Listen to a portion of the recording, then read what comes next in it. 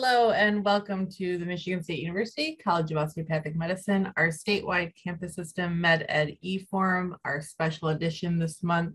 We have Dr. Jessica Heschelshort with us today. She is a board certified family medicine physician. She's currently practicing at the Michigan State University College of Osteopathic Medicine in the family medicine clinic.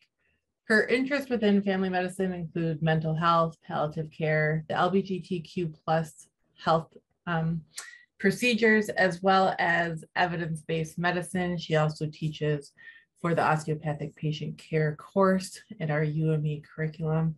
Dr. Heschelshort, thank you so much for being here with me today. And I'll let you take it away on talking about caring for the LGBTQ patients.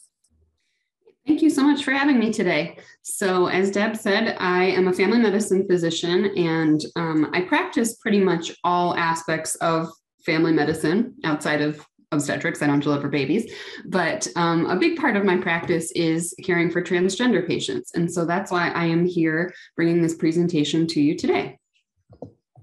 I don't have anything to disclose. I may mention briefly hormone treatment, which is an off-label use of hormones for gender care. We won't be getting very much into that today. That's a topic in and of itself. But if I do mention that, I just wanted to mention that that would be off-label use. That's really my only disclosure that I have for you today. So our objectives of today's talk, I would like you to understand terminology related to sexual orientation and gender identity so that we can use those terms appropriately. Understand some barriers to care that affect LGBTQ plus patients.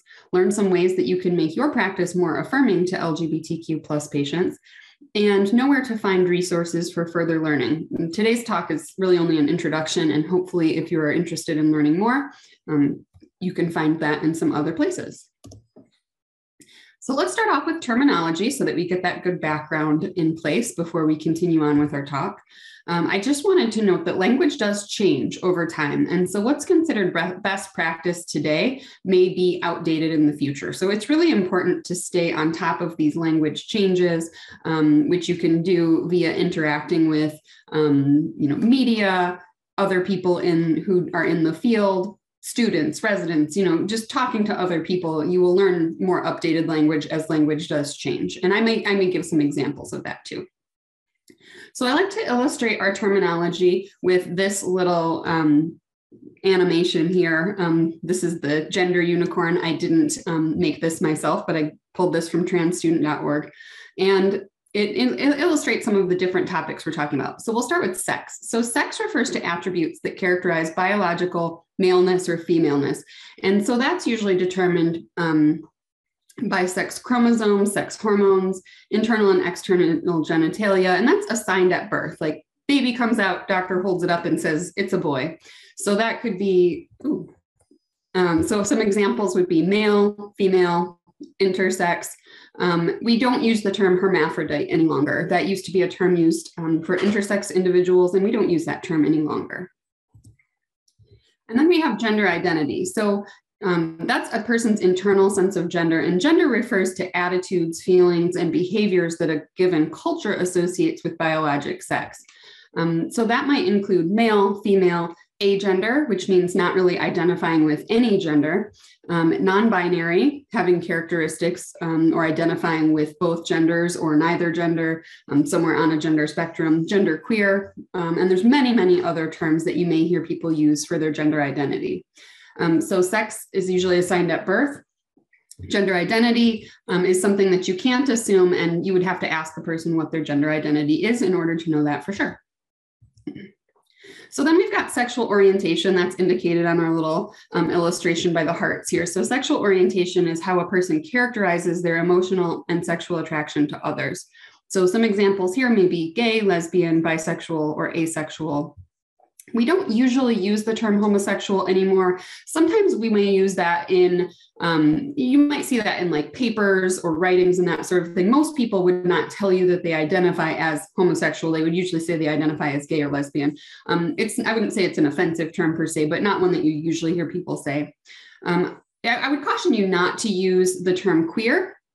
unless a person specifically tells you that they identify this way. This is a term that used to be quite offensive and has now been taken back by a lot of people who do use that as the way that they identify themselves.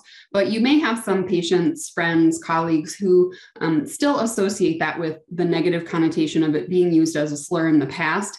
And so be careful with that one. I would also avoid sexual preference when we're talking about sexual orientation, because that indicates that it's more of a choice rather than how someone is, how someone was born. So sexual orientation is preferred over sexual preference. This green sort of wavy line, or the characteristics of the entire little unicorn here, is the gender expression. So gender expression is the external appearance of one's gender expressed through behavior, clothing, etc., that may or may not correspond to a person's assigned sex at birth or gender identity. And that might include feminine, masculine, or other.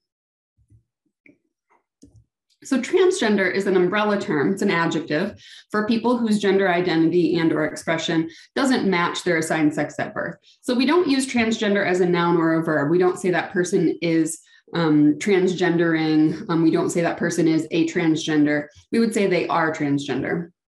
We don't say transgendered. We also these days don't typically say transsexual. That is kind of an outdated term.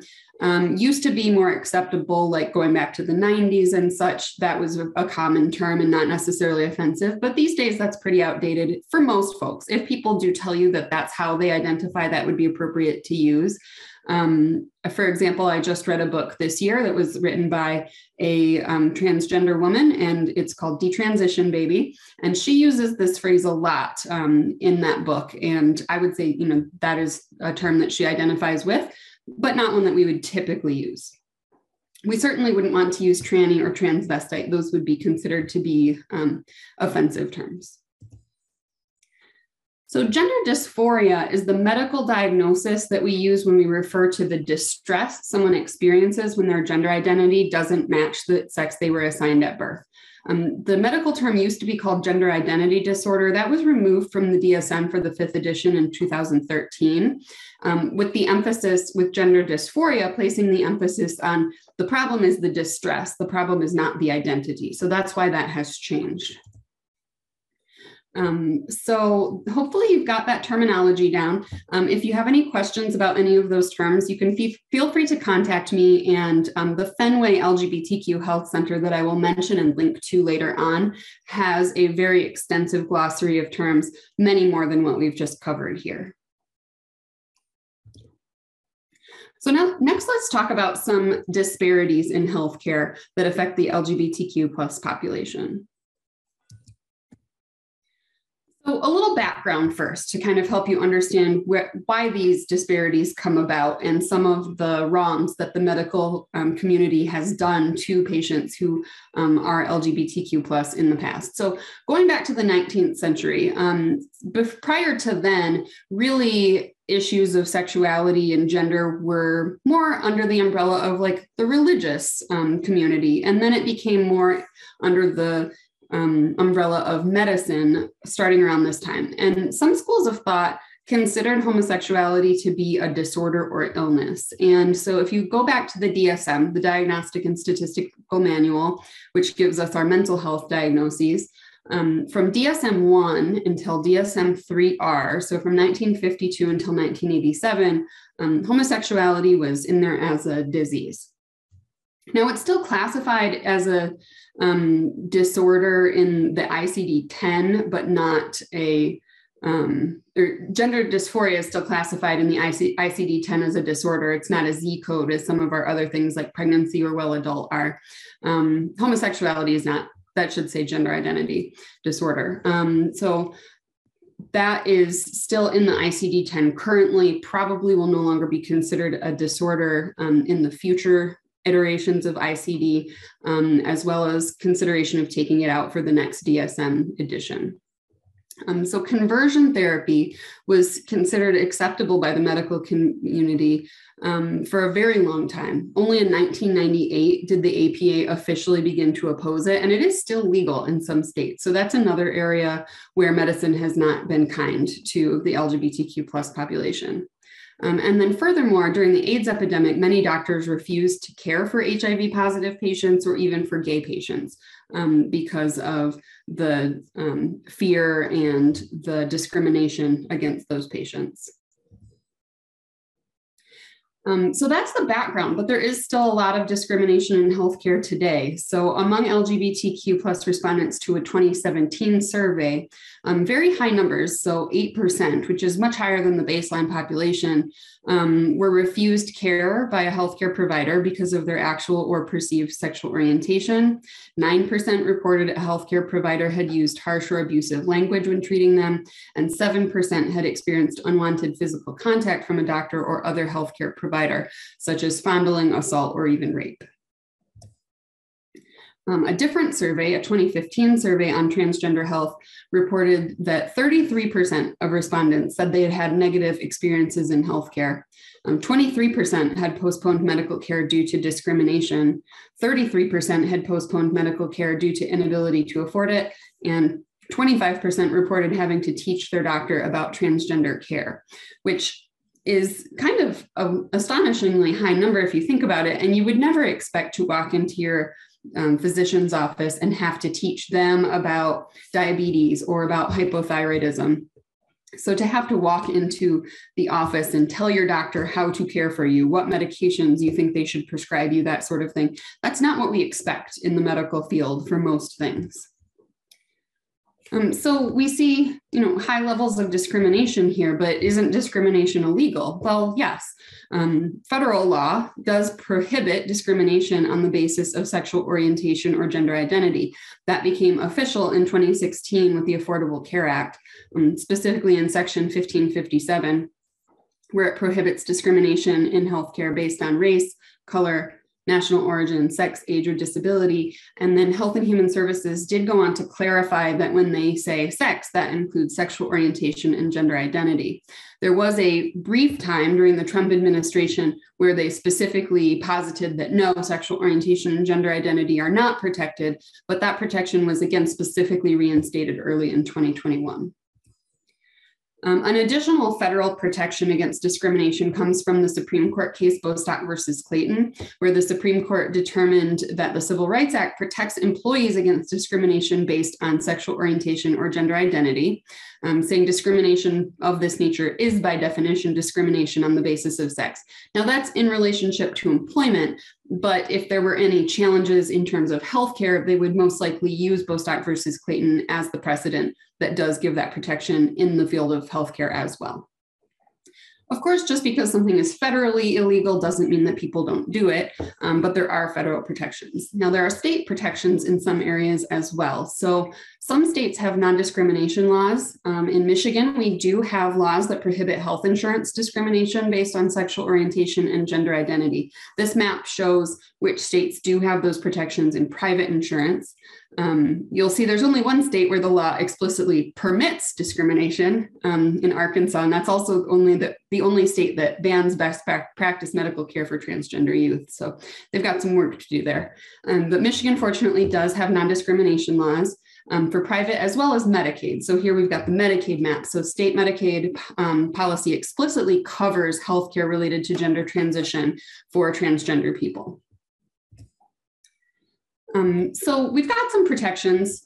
Discrimination, unfortunately, does still happen. Sometimes it's obvious, and other times it comes in the form of health disparities and may not be as obvious on the surface. So there are several disparities, and some of these have to do with people not knowing certain things about LGBTQ plus healthcare. So for example, lesbian women are less likely to have cancer screenings. And we think that that's probably because some patients may not know that they need pap smears, but also some doctors probably bring it up less with their lesbian patients, or may themselves not realize that lesbian women also need pap smears at the same rate as straight women. So some of this has to do with just not knowing. Some of it is because of more obvious discrimination, and there may be other things playing a role here as well.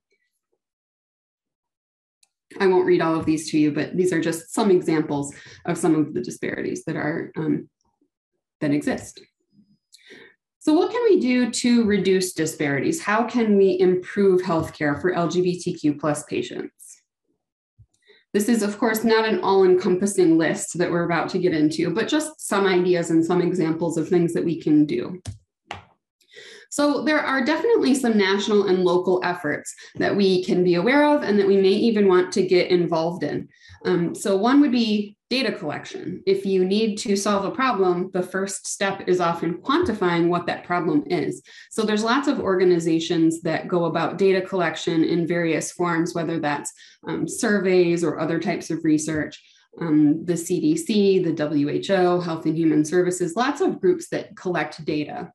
And then we've got advocacy groups. So there's many medical societies and other groups such as the Human Rights Campaign, GLMA, the National LGBTQ Task Force, et cetera, that participate in advocacy efforts. And a lot of those you can easily get involved in, whether that's just donating $10 to the HRC or whether that's taking a more active advocacy role. There are also services that exist to provide better care and resources for LGBTQ plus patients. So some examples would be on more of a national level, the Trevor Project, which provides mental health resources for young LGBTQ plus patients. And then you've got all the way down to local efforts. So for example, here in the Lansing area, we have something called the Salis Center, which is a resource center that's downtown in the Lansing area, but many other areas have similar centers to the Salis Center. There's also educational efforts. So there's Fenway that has a lot of online CME. There are different repositories for resources like UCSF, lots of different organizations that provide education. But what can you do as an individual? So I think one of the most important sort of baseline things that you can and should do is to understand your biases and your privileges. So challenge what your assumptions are, as well as your deficits in knowledge and experience, and be willing to change those assumptions, change those perceptions that you have, and do better. So you don't want to deny differences. You don't want to just say, well, I just treat my LGBTQ plus patients the same as I treat everyone. There's no difference, because there are special considerations. And so you don't want to just gloss over that and pretend that there's nothing that you need to consider. And you also don't want to center your own experience, but really be open to learning new things and to challenging any of those biases that you may have. So part of that is educating yourself. So there may be official curricular learning activities, but at most medical schools, those activities may be inadequate or not very well integrated into the curriculum. I know I didn't really have any education on this whatsoever until maybe a little bit in residency, but I mostly educated myself. If you look at studies, students report anywhere between like 1 and 3 hours of curricular time dedicated to this subject at most medical schools. We are trying to improve that significantly here at MSU. So we've got threads that go through our OPC course, and it's incorporated into some of the other courses. I know the reproduction course has been adding some of these considerations, as well as endocrine. So we're making improvements, but it's still probably not where it needs to be. And it's really variable from school to school. There are also some voluntary organized learning activities at a lot of places. So there may be student groups that sponsor learning activities, mentorships, and then conferences, and then self-guided learning. So I mentioned before Fenway, that's a great resource. So I've linked that here. So that's kind of the next step. So first you want to make sure you're challenging your biases, then you're gaining more education. And then what can we do when we're actually taking care of patients? So a big piece of it that's really important is communication. So starting off, we want to understand correct terminology, and that's why we began with that at the beginning of this talk. We want to understand all the correct terms, and we also want to address people with the correct means of address when we talk to them. So we want to address them with the name that they use and the pronouns that they use, rather than their legal name or their assigned sex at birth. One way to go about doing that and to demonstrate to the patient that you want to address them appropriately is to show them how to address you. So you can share your pronouns. Some people will wear a pronoun pin. Some people will introduce themselves with their pronouns when they walk into the room. If you are on a Zoom meeting, you can add your pronouns after your name to show up on the screen, that sort of thing. And then you can just ask the patient how they would like to be addressed.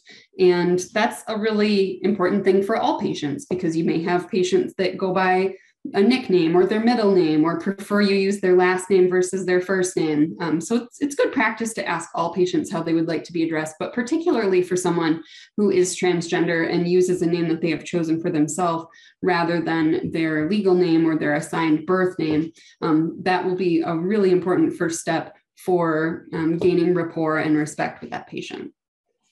When you communicate with patients, use neutral terms, especially if you don't yet know someone's gender identity. So you can say things like, instead of, "Oh, how may I help you, sir?" But you just say, "How may I help you?" And then you're not making an assumption one way or the other. Or let's say your medical assistant is communicating to you, "Oh, the patient's ready to be seen," rather than using female pronouns or male pronouns for that, like "she's ready to be seen," just saying the patient is ready. If you're calling a patient back from the waiting room, if you're not sure what honorific they use, you can use just their initials or just their last name instead of Mr. and Ms., that sort of thing. When you're talking about other relations, you can talk about spouse or partner instead of husband or wife, parent instead of mother, father, sibling instead of brother, sister. So when you walk in the room, you want to make sure you know who everyone is, but instead of saying like, "Oh, is this your wife?" you can say, "Oh, is this your partner?" Or "Who did you bring with you today?" is even better. That's even more open-ended. If you can't find a patient's record and you want to tactfully ask them, maybe their name is different than their legal name or what their legal name was when they were born, you could ask them in a way such as, "Oh, I'm having trouble finding your records. Could your immunization record or could your chart be under a different name?" Rather than saying like, "Oh, what's your real name?" or something that would be more offensive like that. Another thing is, be careful with what you think is a compliment. It may not always be a compliment. So if you tell someone like, "Oh, I couldn't even tell you're trans," or "Oh, I couldn't even tell you're a lesbian," like that's not a compliment. That's actually pretty offensive to say. So avoid saying things like that. That's something that's not actually a kind thing to say. If you do address someone incorrectly, if you use the wrong pronouns or the wrong name for someone, just apologize and move on. You don't have to focus on it and just keep going over it and apologizing repeatedly, because then you're kind of asking that person to make you feel better about your discomfort. And that's not their job. You really just want to apologize and move on, and then try really hard not to do it again. Also communicate appropriately, as I said, with the family or support persons. Don't assume you know who that person is. Just make sure you ask. Another thing you can do in your practice is to create a welcoming environment. So you may post non-discrimination statements either on the wall, or you can include that in your new patient paperwork or your yearly paperwork that you update. That's good practice, not just for this patient population, but really for everyone. And so that's something that really should be in your clinic somewhere. You can have gender neutral bathrooms, or in some buildings, maybe you don't really have control over that and there are gendered separate bathrooms. You can just indicate which patient, you can indicate that patients can use whichever restroom they feel comfortable with. You can have inclusive signage and reading materials. So make sure if you've got advertisements, magazines, brochures about different healthcare offerings, you can make sure that those appear to be inclusive. But don't do any false advertising. Don't say like, "Oh, we're an LGBTQ plus friendly practice," if you aren't 100% sure that everyone is on board with that. You don't want to advertise that you're LGBTQ plus friendly, and then somebody shows up and your front desk staff is like misgendering everyone. Then you've kind of really turned people off right at the gate. When you are collecting data, so you want to ask what you need to know and not just ask out of curiosity, but also don't skip important questions because it feels uncomfortable. And if you do have to ask questions, you want to ask the appropriate amount of questions in detail about that and not get hung up on things just because you kind of are curious and want to know more. So an example would be a patient comes in and they're complaining of a sore throat. Now that sore throat probably doesn't have anything to do with their gender identity. Maybe you need to know that information for their chart. It's probably in there somewhere if this is a return patient. But if you start asking that patient lots of questions about their gender, their assigned sex at birth, what surgeries they've had, "Oh, have you had bottom surgery?" those sorts of things, that's really offensive. That has nothing to do with why they're there. On the other hand, you don't want to skip out on the important stuff. So an example there might be someone who's coming in with abdominal pain. You want to know if something related to pregnancy is on that differential. So you really do need to know, does that person have a uterus? What kind of sexual intercourse do they have? Is there any possibility that they could be pregnant? So don't skip those questions when they are relevant. You also want to ask at the right time. So what you don't want to do is you're meeting a patient for the first time. You don't want to just walk in the room and say, "Hi, I'm Dr. So-and-so. What's your name? What was your assigned sex at birth?" Because what you're really asking, if you're asking a person who is cisgender that, they might be a little confused by the question, or they might not think much of it. But if you're asking a transgender person that, that's really information that they don't take very lightly often, because that's a source of discrimination a lot of times. And so what you're really asking kind of when you walk in the room is like, what genitals do you have? And that's something that they may not want to talk about right off the bat. So it's better if you first form a rapport with that patient and then ask them when it becomes appropriate. And you might couch that in some language to let them know why you're asking. So you might say, I don't want to make any assumptions, but could you share with me what is your gender identity? What was your assigned sex at birth? It's important for me to know this information because. So I would probably keep that information more for either in the course of your HPI, if it's relevant there, or in your social history, someplace other than right when you first walk in the room.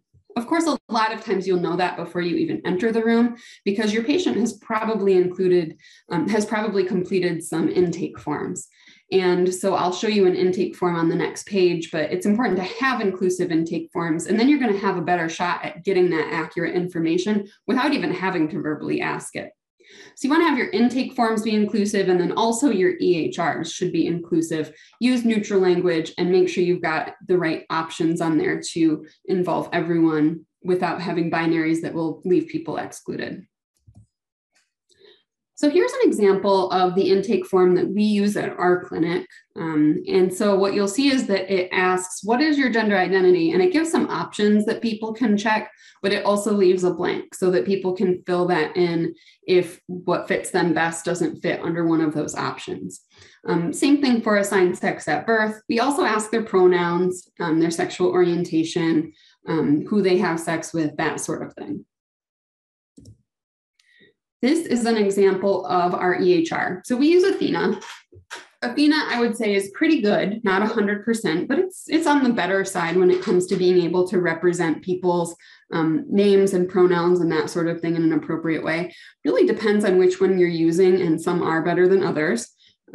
So in this case, you can see the good thing that I like about Athena is that the name that the patient uses will be in large letters here, and then their legal name, which we may need to retain because we still need to submit their claims to insurance under their legal name and that sort of thing. But that's in smaller letters so that when we're calling the patient back, when we're talking to the patient, the name that they use is the one that's much more obvious and prominent. This chart also lets us specify pronouns in the banner bar, which is again very helpful for addressing the patient appropriately. What's probably not the best about Athena is that it does still have a lot of very strict binaries when it comes to the letter M here or the letter F, and it will start triggering you with certain like quality measures depending on what's the legal gender. So some people will change their gender legally. And then if this person, for example, was assigned male at birth, legally changes their gender to female, then the chart will start asking us, if this person were 21 at least, the chart would then start asking me if this person is up to date on their pap smear, when clearly that's not something they need. So there's some bugs. It's not perfect, but it's at least allowing us to see the correct methods of address prominently. When you're in the exam room, another thing you can do is using gender neutral language for things like body parts and mirroring the language that the patient uses. So here's some examples, and you don't have to use any of these. And of course, you wouldn't necessarily want to use the less gendered terms in a time where you don't want to sacrifice specificity.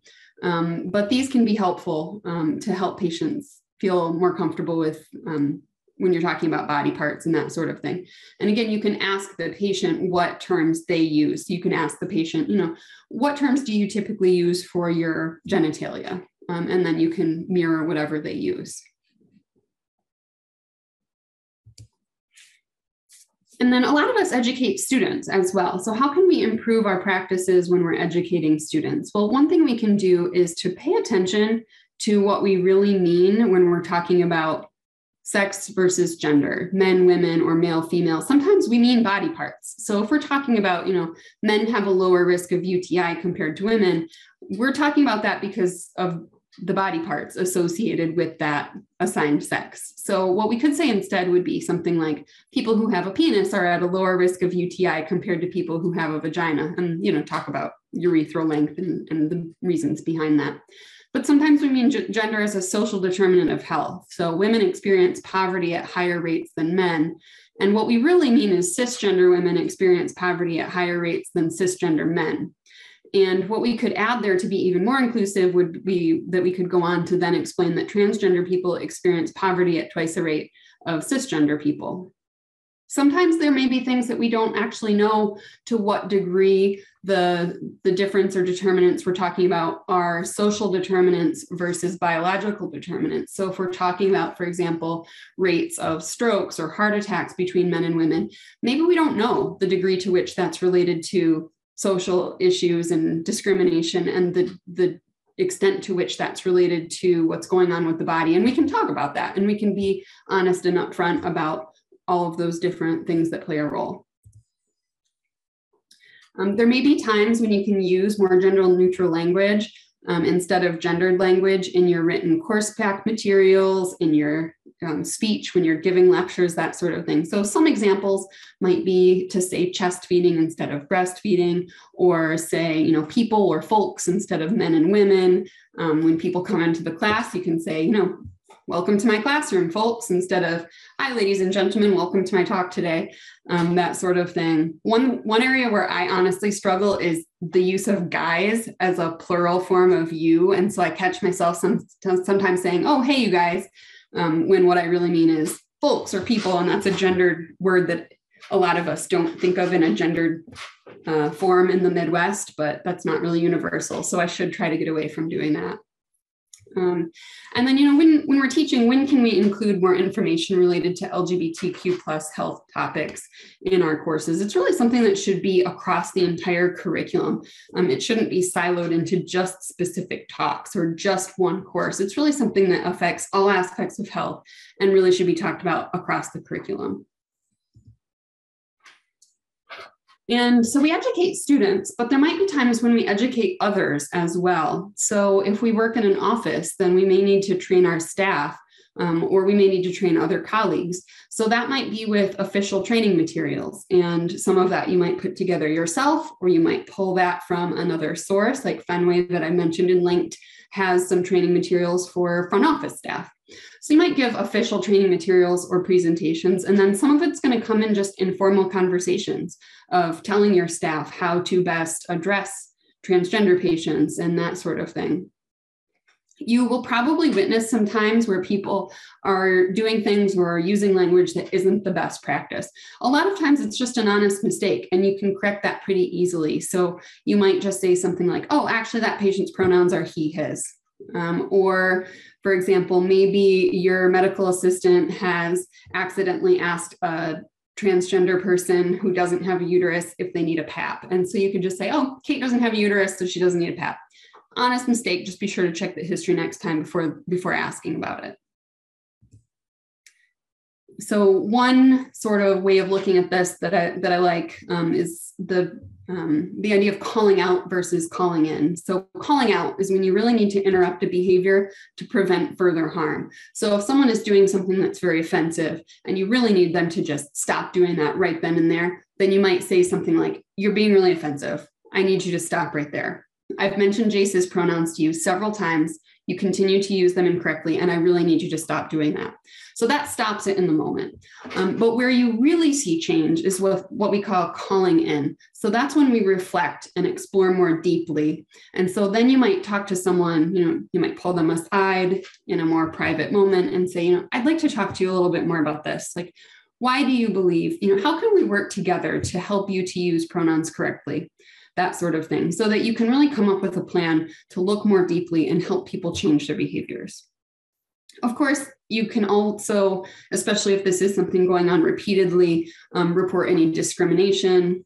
obviously reporting harassment, any non-LGBTQ plus friendly practices should be appropriately reported to the corresponding venues. So as I said, today's talk was merely an introduction. And so I really would encourage you to learn more about these topics. And I've linked some resources here. The top one here, the LGBTQIA Health Education, that's the Fenway Center. They've got lots and lots of online CME. So you can earn a little bit of free CME with just, you have to create a login, but it's free, and learn more about all different sorts of topics, everything from like HIV care to hormone treatment to educating front office staff, all those sorts of things. The AMA also has several different topics on their educational hub, and then the AAFP has a toolkit as well. And then if you are interested in doing more transgender care, UCSF has a very comprehensive repository of guidelines and information there.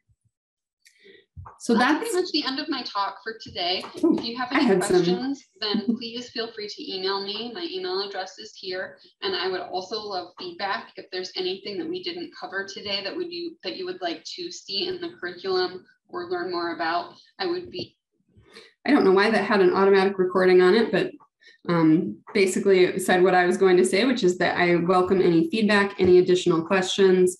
That's my dog Poppy there, who is always by my side as I give these talks. So I figured I would give her a photograph in the presentation here. And so, yeah, feel free to email me if you have any questions or would like to be guided to further learning. Jessica, thank you so much for this. I know when I was working with like the OPC course and we started talking about intake forms and even the forms that we send, the patients to fill out before they come into the office if they're new patients and anything like that of making the language inclusive. And I still hear from offices that that's been challenging, partly because, like you pointed out, the EMR systems aren't as user-friendly yet as we would like them to be. What would be kind of like that first step? If your office is just now making these changes, what's the first thing that they really need to embrace? Sometimes you just need somebody to step forward and say, I'm going to make this change. I'm not going to wait for somebody else to make it happen. So sometimes you just have to be the one to volunteer to say, okay, I'm making this form and we're going to make it happen, and then get it in the hands of somebody who's going to make those official changes. Because a lot of times people will agree on things being a good idea, but it's not until somebody actually steps up and does the action that it will actually happen. Okay. And then can you touch on, because I know like there's been reports about misdiagnosis and patient safety issues, if in transgender patients where they may not be getting their mammogram because they're not falling into our screening category. How do we mitigate that? Yeah, I think that can be challenging because, as I mentioned, sometimes the EHRs will, maybe they'll remind us which patients need pap smears or which patient needs PSAs, but then it might kind of not give you the most accurate information if the patient's assigned sex at birth doesn't match their current gender, their current legal gender, or whatever the EHR has in there. So sometimes you just have to be extra aware of it and not rely on the technology to tell you, but make sure you're sort of taking that step yourself to go through that second, kind of checklist in your mind of what a patient needs. So in the example of screening, whatever body parts this patient has, they need to be screened according to guidelines. So you just have to remind yourself of that. Okay. Thank you so much for that. And thank you for those resources. We will get them out to our member programs and continue the effort in educating, because that's where it all starts. Great. Thank you. Thank you so much for having me today. Thank you.